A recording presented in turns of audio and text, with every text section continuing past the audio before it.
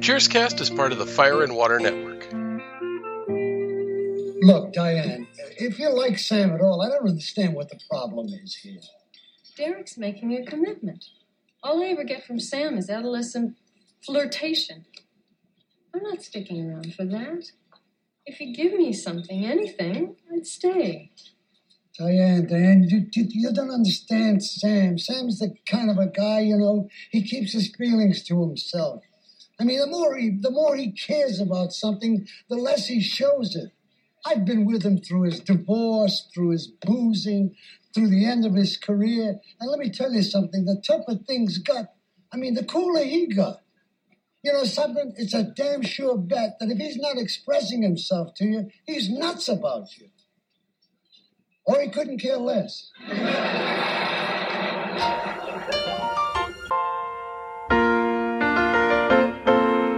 Making your way in the world today takes everything you've got. Taking a break from all your worries sure would help a lot.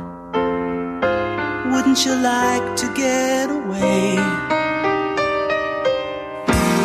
Sometimes you wanna go where everybody knows your name, and they're always glad you came. You wanna be where you can see our troubles are all the same. You wanna be where everybody knows your name. You wanna go where people know people are all the same. You wanna go where everybody knows your name.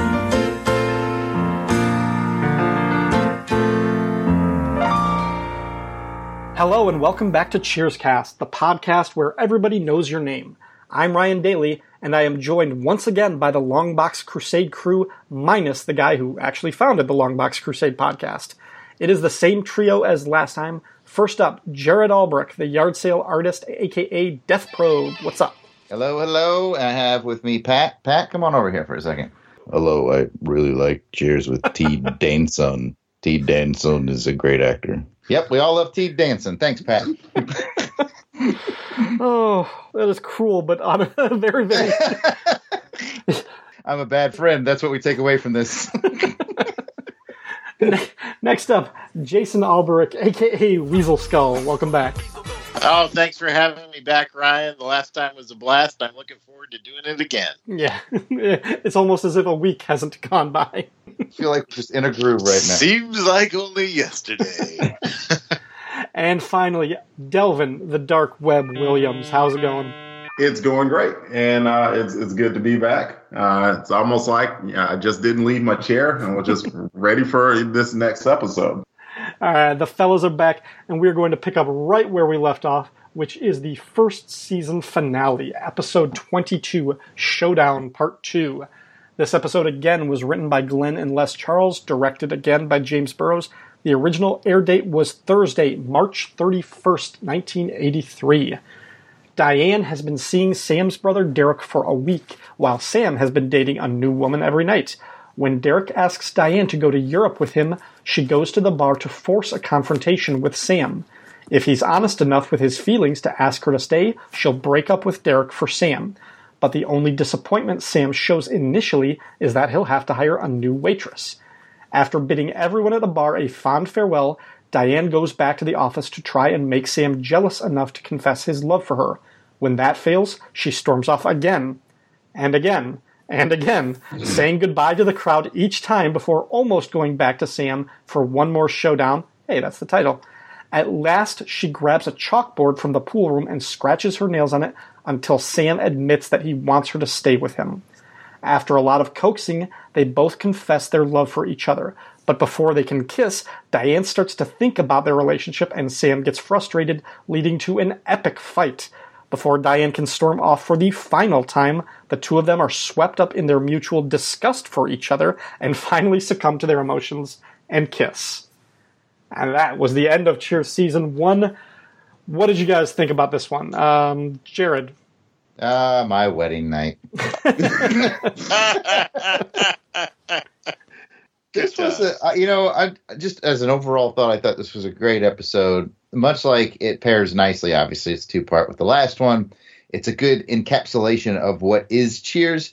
And I was worried going into this last one because I was like, okay, it's gonna be super emotional. It's gonna be one of those emotional episodes. That's fine, everything. But I like my comedy. Are they gonna lose a lot of comedy? No, they pulled off some strong emotional scenes with strong comedy. Perfect pairing. This is why the show is such a success. So that's my broad thoughts there. Jason, what'd you think? Oh, how do I follow that? I agree 100%. I was feeling the exact same way watching it.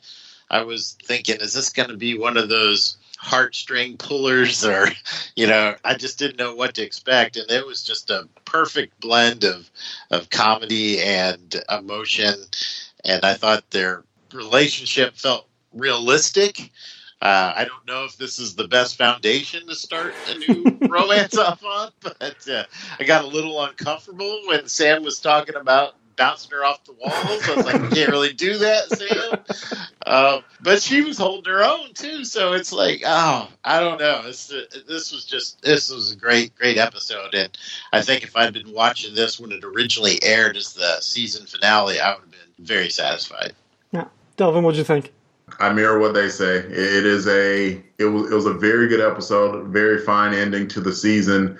And clearly, and I'm going to need Jared's help on this, it was clearly a culmination of like good events, of what happened the entire season, what happened the last episode, what happened for to finish the way that it did. So they did a great job.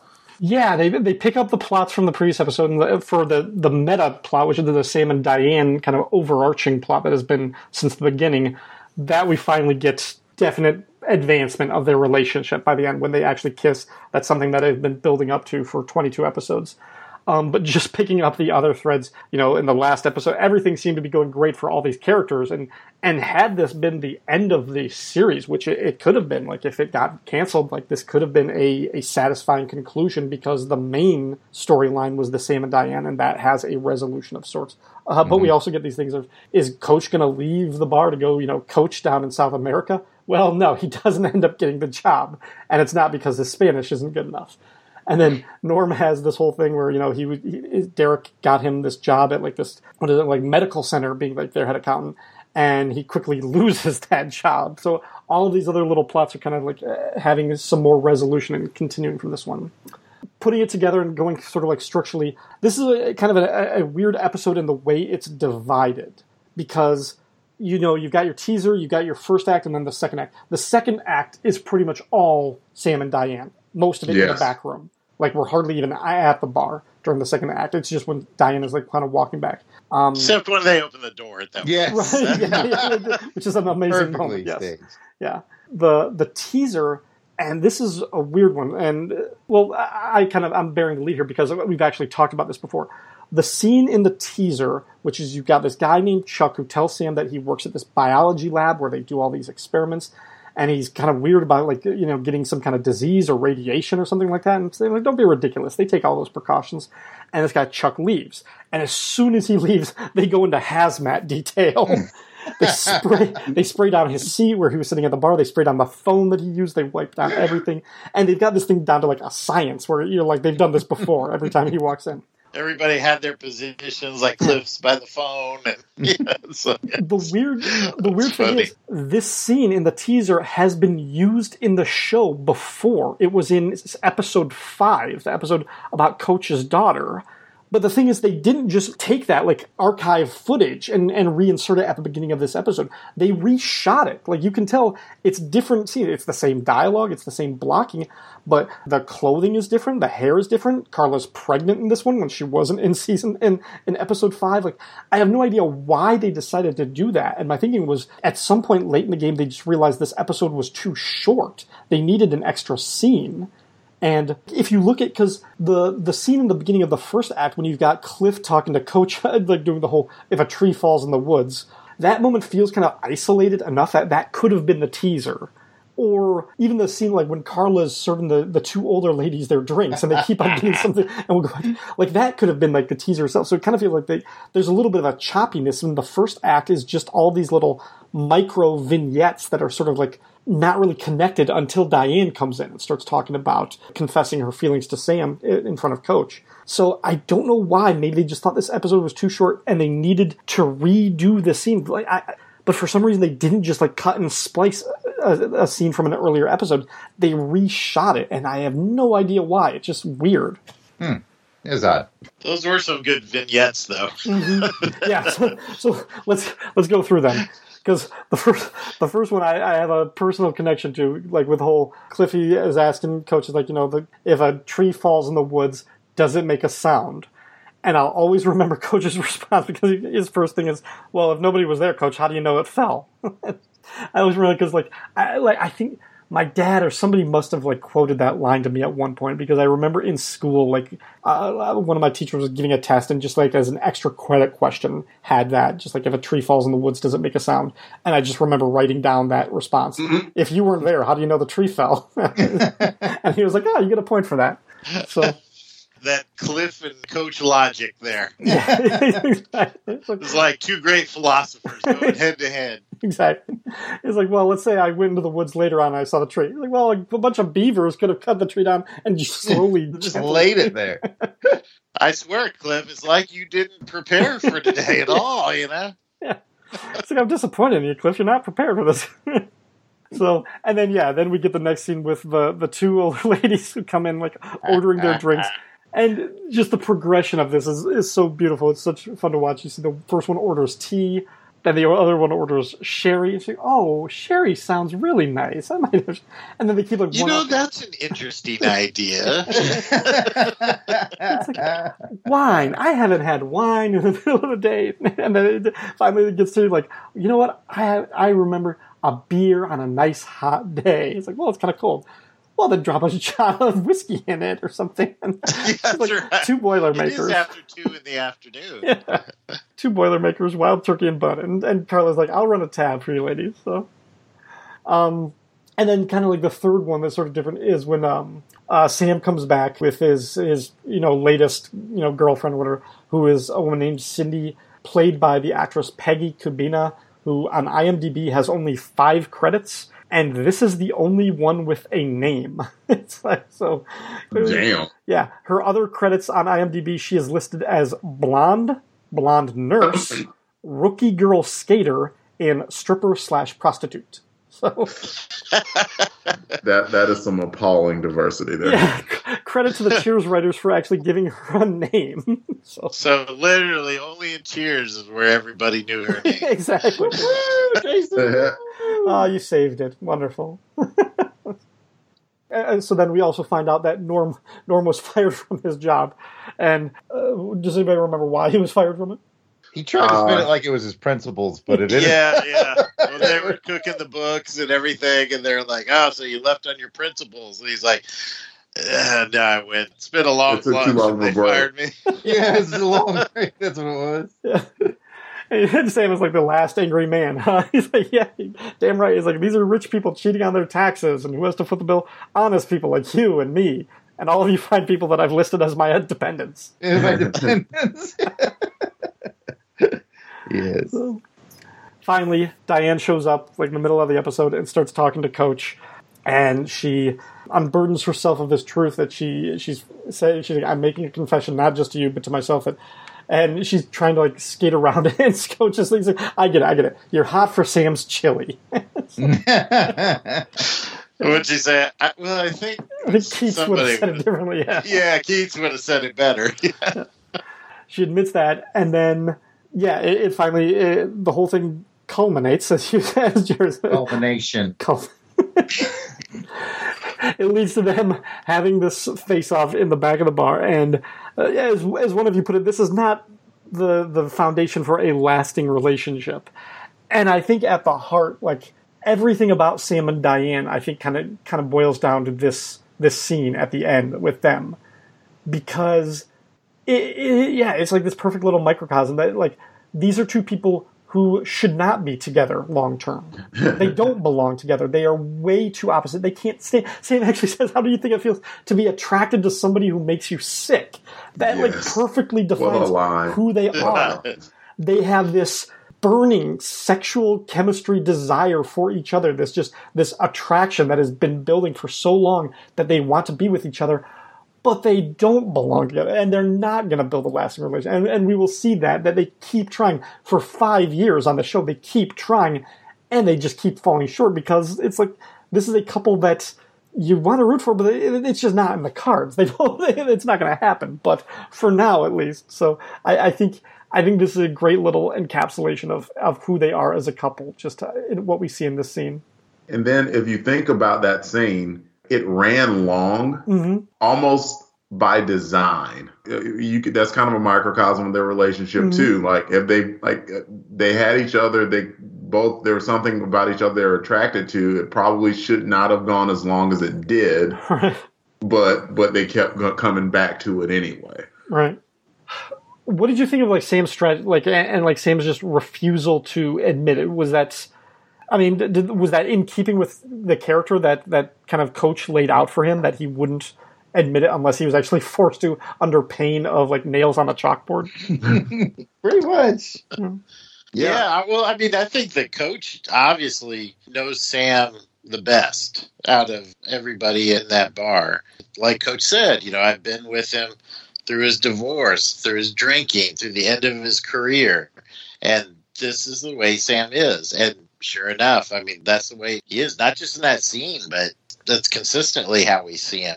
The way he expresses his feelings is usually through a wisecrack or something. And I mean, I think, too, not to get too deep into it, but I think that's really the hallmark of a good Major League Baseball pitcher, particularly a relief pitcher like Sam was, is, you've got to have a short memory and keep your feelings close to yourself and get the job done. So I think that, I think it's a long-winded answer, but I think it is true to his character.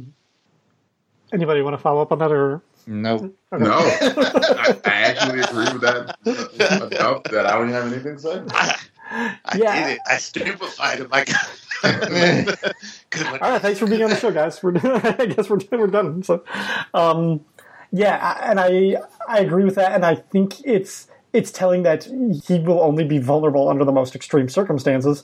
And I think, when he goes halfway there, and he's like, I don't want you to go, I want you to stay. He's like, but tell me what you want. He kind of forces it out of her, and she has to say, she's like, I like you better. And once she admits that, then he's like, all the jealousy that I felt for Derek over the years is nothing compared to what I've been feeling now. Like, with the thought that you might run off and get married with him and live in Europe or something like that. Like, that was, really killing him.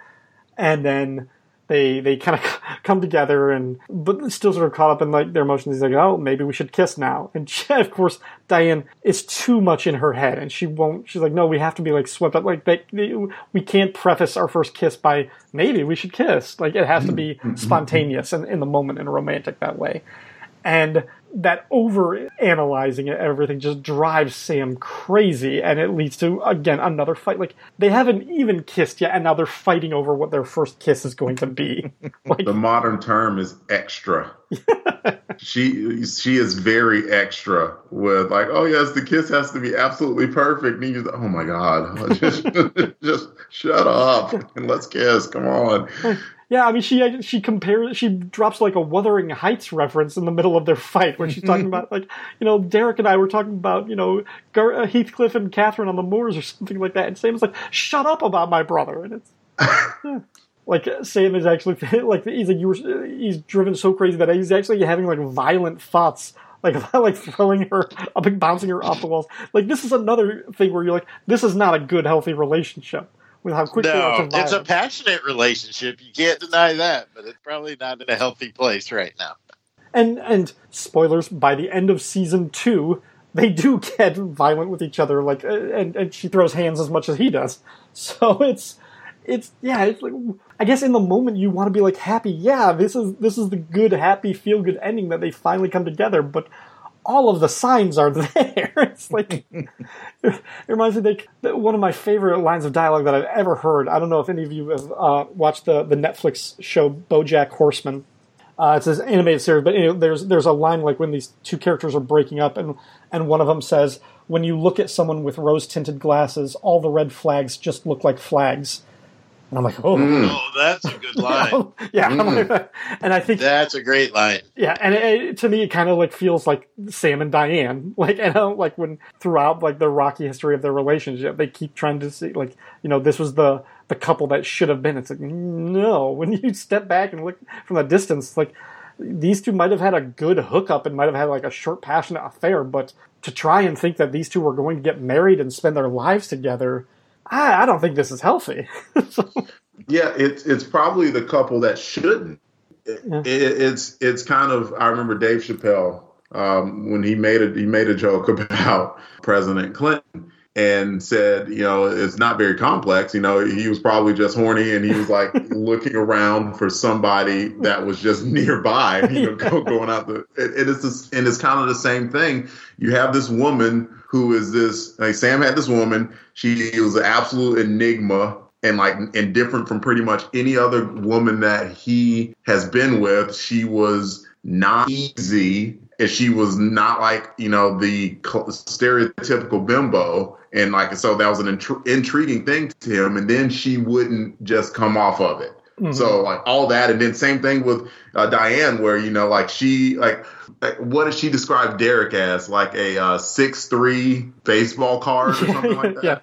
And so she shouldn't, you know, she's all smart and erudite and all this, and she shouldn't be attracted to that. And yet she finds herself attracted. So, you know, but it was kind of an itch that they had to scratch. And it was probably because of proximity that made it even more why they couldn't separate from it. Yeah, I think that's probably true. It's like how different they were initially was appealing and attractive and interesting, and I think that built it up. And then the fact that they were working together in close proximity, yeah, I think you said it exactly right. Yeah, the fact that they were together for a year, just letting this build up and letting it kind of get the better of them. But yeah, like, I mean, I certainly relate to this. Like one of my girlfriends or whatever, we had nothing in common. We shouldn't have been together. And once we finally did get together and start dating, we spent most of our relationship trying to change the other person to be more like what we were. It's like, I wanted her to take more of an interest in my stuff. She wanted me to hang out with her friends. It's like, we don't like any of these same things. Why are we together? But it's like, well, I think with Sam and Diane, I think that they're still trying to find themselves in a way.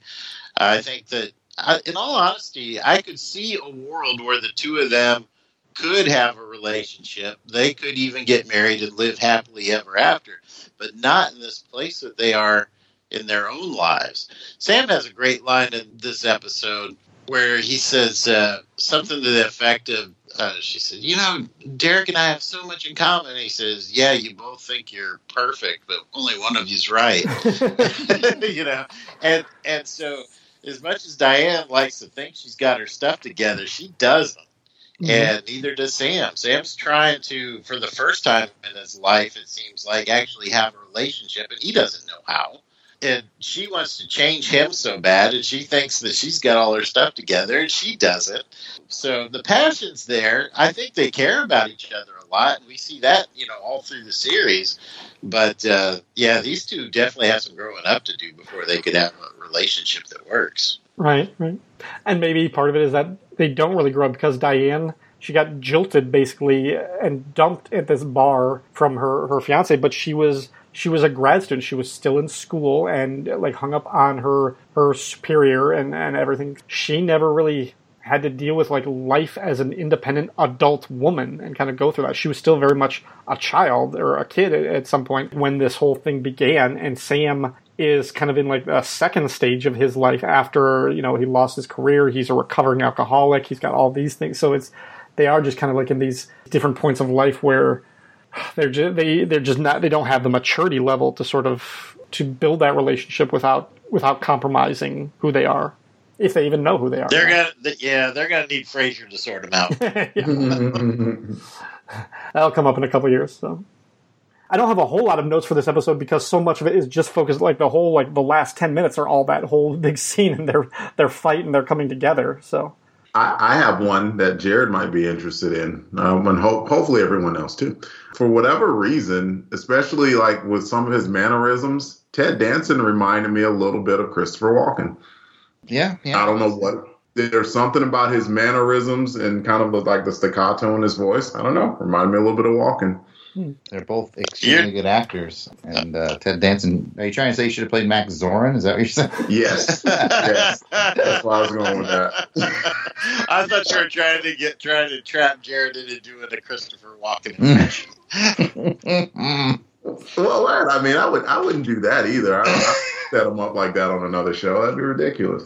Not falling for it. A few other notes. Some of my trivia. It's a little known fact.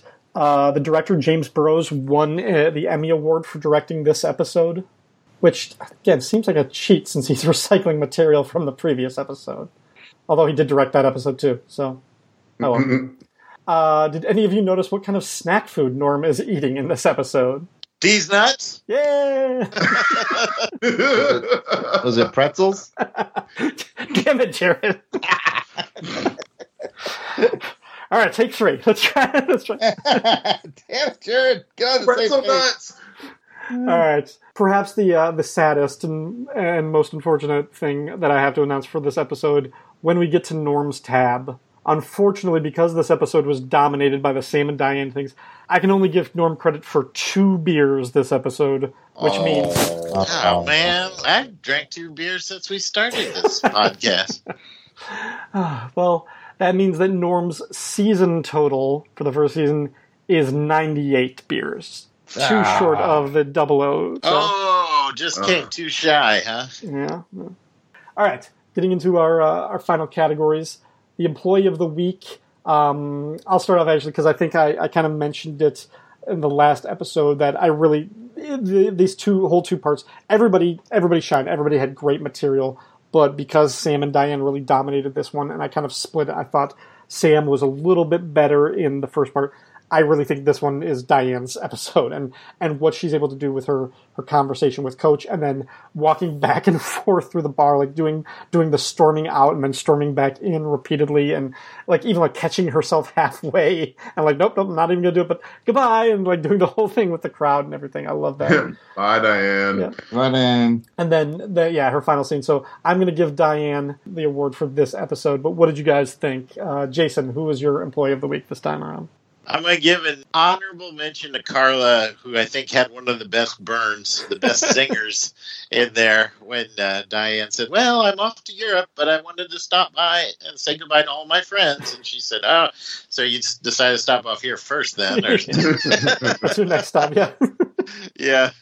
So I thought that was funny, but I have to agree with you. This is Diane's episode all the way. She carries the show on her back. Just funny, passionate, just a great episode for Diane. Jared, what'd you think? I'm going to give it to Coach. Not necessarily anything super funny he said, but something super smart that he said, which, Coach takes a lot of shots to the head, so It can be tough. She said, I'm going to go in there, and if he doesn't, I don't remember what the specific terms were, get upset or beg me to stay or whatever it was, and then I'm out of here. And he said something very profound. He's like, you want to hang this entire thing on one moment, one response? And I'm a firm believer in that. I mean, we all get heated about things sometimes, and you think about how many friendships could be lost and stuff over those tiny little things. So I thought, that was some really solid advice. So way to go, Coach. Delvin, what did you think? I think that I wish I would have gone before Jared because he stole my line. Suck it! he stole it utterly and completely. Did we all watch the movie The Expendables? I know Jared and Jason did. We did. Have you watched it? No. You haven't? No, I haven't seen it. That's how good of a podcaster is. I didn't watch it, and I still podcast. So there was Expendables was very much it was a movie that gave you exactly what you wanted. Right, yeah. But what gave the movie, and since I'm throwing all these big words out, gravitas, was Mickey Rourke. Mm-hmm. Because he just gave this line and it brought the movie in perspective, and it was all heavy but cool and somehow not hacky. I mean, he owned it. And Coach did the exact same thing. Where Coach is usually like the dim-witted guy throwing out like the one-liners and stuff like that. But like he absolutely nailed what Sam Malone was, and gave that rock solid advice to Diane in order for her to go in there and finally, even though it was weird and kooky and Sam and Diane, they sealed the deal. And none of that would have happened if it weren't for Coach. So Coach gets my employee award. Yeah, I didn't have him for that, but I did have him for my home run for my funniest line of the episode, which was it's when he's talking to Diane. It's that same scene, and he's like, the second I saw you and Derek, I said, "Now there goes a cute couple." And Diane replies, she's like, "Well, what about Sam?" And Coach thinks, he's like, "Well, yeah, sure, Sam and Derek are cute, I'm sure." Reverse order then. Delvin, what did you think was the funniest part of the episode? Well, I'll go with the crowded door. The crowded door was hilarious. Just because well blocked. They got so many faces in there. Sorry, go ahead. Yeah, the setup for that, like Sam and Diane, they're in the middle of this heated argument, and he's throwing her out of the office. He's like, "Get out." He just opens the door, and it's just packed all the way up to the top with like 16 people. Just like Norman has a glass to the door like this. And it also just brought that whole thing to where, the episode was about Sam and Diane, but the entirety of the bar was interested as well. It was cool. Even the two British ladies. Yes, yeah, the two there. Everybody in the bar they got everybody packed in that door. Jared, what'd you think? There's a lot to choose from. Oh man, I got 3 rattling around in my head that are in combat. I think I'll settle for another award for Coach, I guess, when she was going on and on about her history and how she went to the Sorbonne. Yeah, she got a scholarship to the Sorbonne. He said, "I could probably help you with your sore buns." That was so stupid. I was like, that's hilarious. I can't help you with any of that, Diane. Well, except maybe your sore buns. You gave him a look like, what? He just went. He was pressed on too. It just kept going. So yeah, I'll give it to that one. That was pretty funny. Jason, what'd you think? I'm gonna have to go with Delvin in the crowded door. I was chuckling all through the episode, but when they opened that door and all those faces were there, I literally did a spit take. That was funny. That was really good. It is a brilliant reprieve from the hostility of the moment with Sam and Diane. That just I had this one thing that just cuts through that air, that tension, and just gives you the chance to laugh. It's so well done. It's also the last shot for some of those characters for the episode, when so much of the end is just between these two. We don't go back to the bar really, so it's nice to see Coach and Carla and Norman Cliff for that one final time. Yeah, they all think they're having this passionate, intimate moment, and it's everybody's at the door listening to him. Even the ladies. The two ladies sealed it for me, man. Oh man, I'm laughing just thinking about it. That was great. The way they filmed it was great. That was just a great scene. Yeah. Any final thoughts about this episode, or both of them, or the whole season finale? Yes, I've got to tack on. One of the other laughs that was battling in my head for my favorite is very subtle, so it's easy to miss.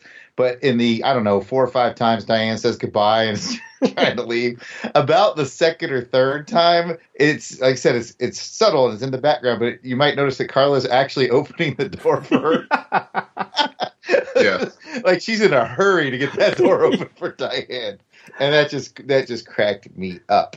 Actually, I forgot about it until you started mentioning those. But yeah, there's also the other moment when she is back in the office with Sam. It's when she goes to get the blackboard from the pool room. But we don't follow her. We stay with Sam in the office. But when she walks out, you hear the crowd going, "Bye, Diane." Yeah. like they think this is just the 6th or 7th time that she's doing this. Good stuff. All right, I probably should have put this in my origin story, but I'm proud to say that about 5 years ago, I went to the Cheers bar there. Nice. Anybody else been to the Cheers bar, Ryan? I know you're from them parts. I've seen the outside. I've been to Boston a couple times. I've actually driven by where it's located. I haven't actually been inside, but I'm hoping at some point to do that in the next couple of years, like during the life of this podcast. I would actually maybe like to actually record an episode inside there if I could. Super cool, yeah. Yeah. Delvin, I know you've been up in those parts. You ever been by the Cheers? I have not been to Cheers bar. That would be a cool spot to go to. It was originally called the Bull and Finch Bar, and then I think at some point they just renamed it. They're like everybody knows this as the Cheers Bar. Let's just call it Cheers. So they renamed it. So Yeah, they bought the down. You know how you go downstairs, kind of under the sidewalk to go to the bar. It's its own bar, like you said, the Bull and Finch. And then they bought what was whatever upstairs, and then they made that a more TV, authentic, if you will, version. So the TV version's in the upstairs, but the downstairs original version is still in its original shape. All right, guys, thank you one more time for helping me celebrate the season finale for Cheers Season 1. This was a whole lot of fun. For the listeners, if they want to hear more from you guys, Jason, where might they find you online? Well, you can find me at Weasel Skull on Twitter or at Jason Albrick on Facebook or Instagram. And Delvin?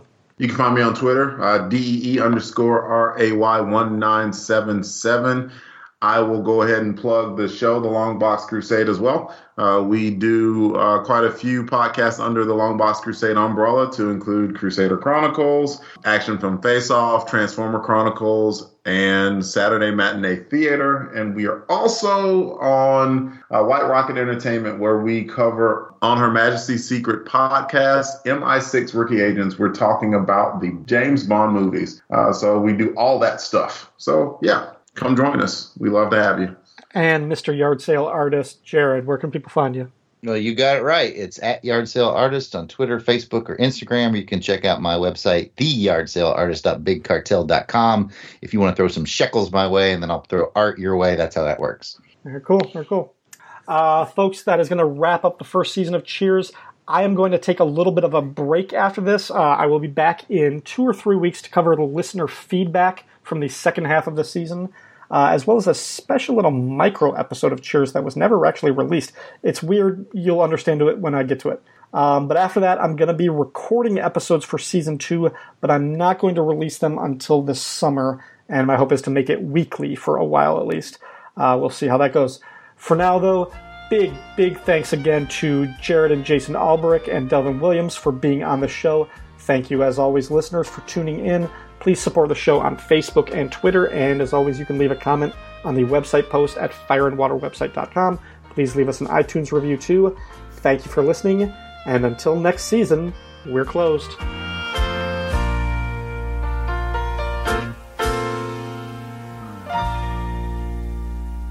I didn't say anything. I was swept away.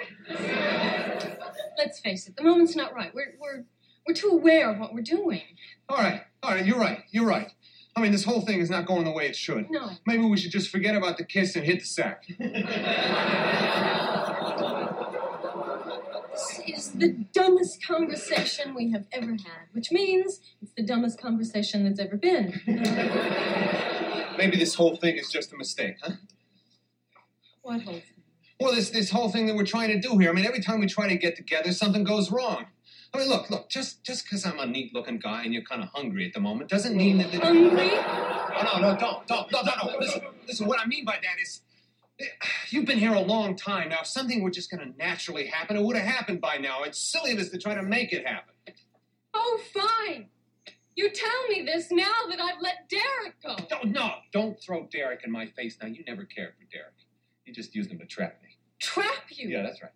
I'm the best thing that could have happened to you, and you're too stupid to realize it. Are you kidding me? You were the worst thing that happened to me. Before you came here, I was a happy man.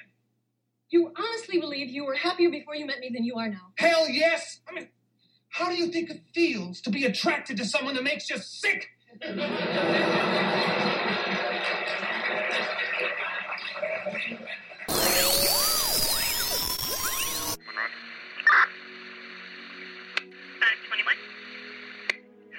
Card for a parking problem.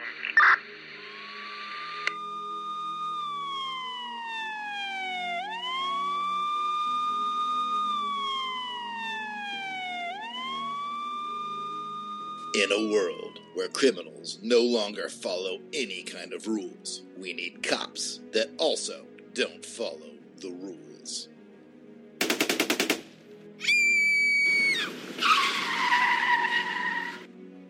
Academy Award winner Sean Connery as Detective Chubbins.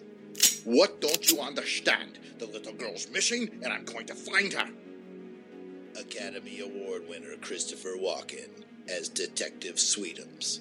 Oh, Chubbins, we're going to find her. We're going to make her pay.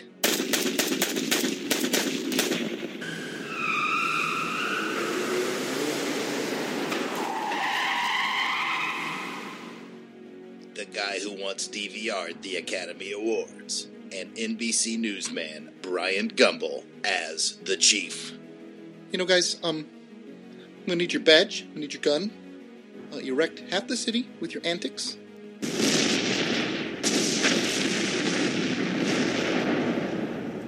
We get results. Oh, Chubbins, you tell him. You're damn right, Sweetums. Sweetums, no! Chubbins, look out!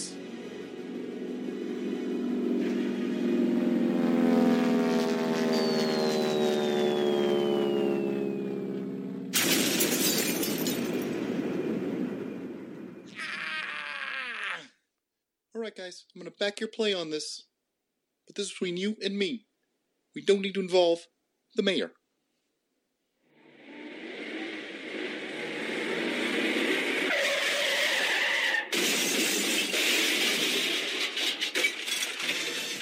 You'll talk when I tell you to talk. I do what he says. We're like good cop, bad cop. But neither one of us is good. A really bad impression of Academy Award-winning actor Michael Caine as the villainous Dr. Bad Guy. I want Chubbins dead. Sweatum's dead. I want her family's dead. I want her pets dead. I want any bloke who even looks like them dead.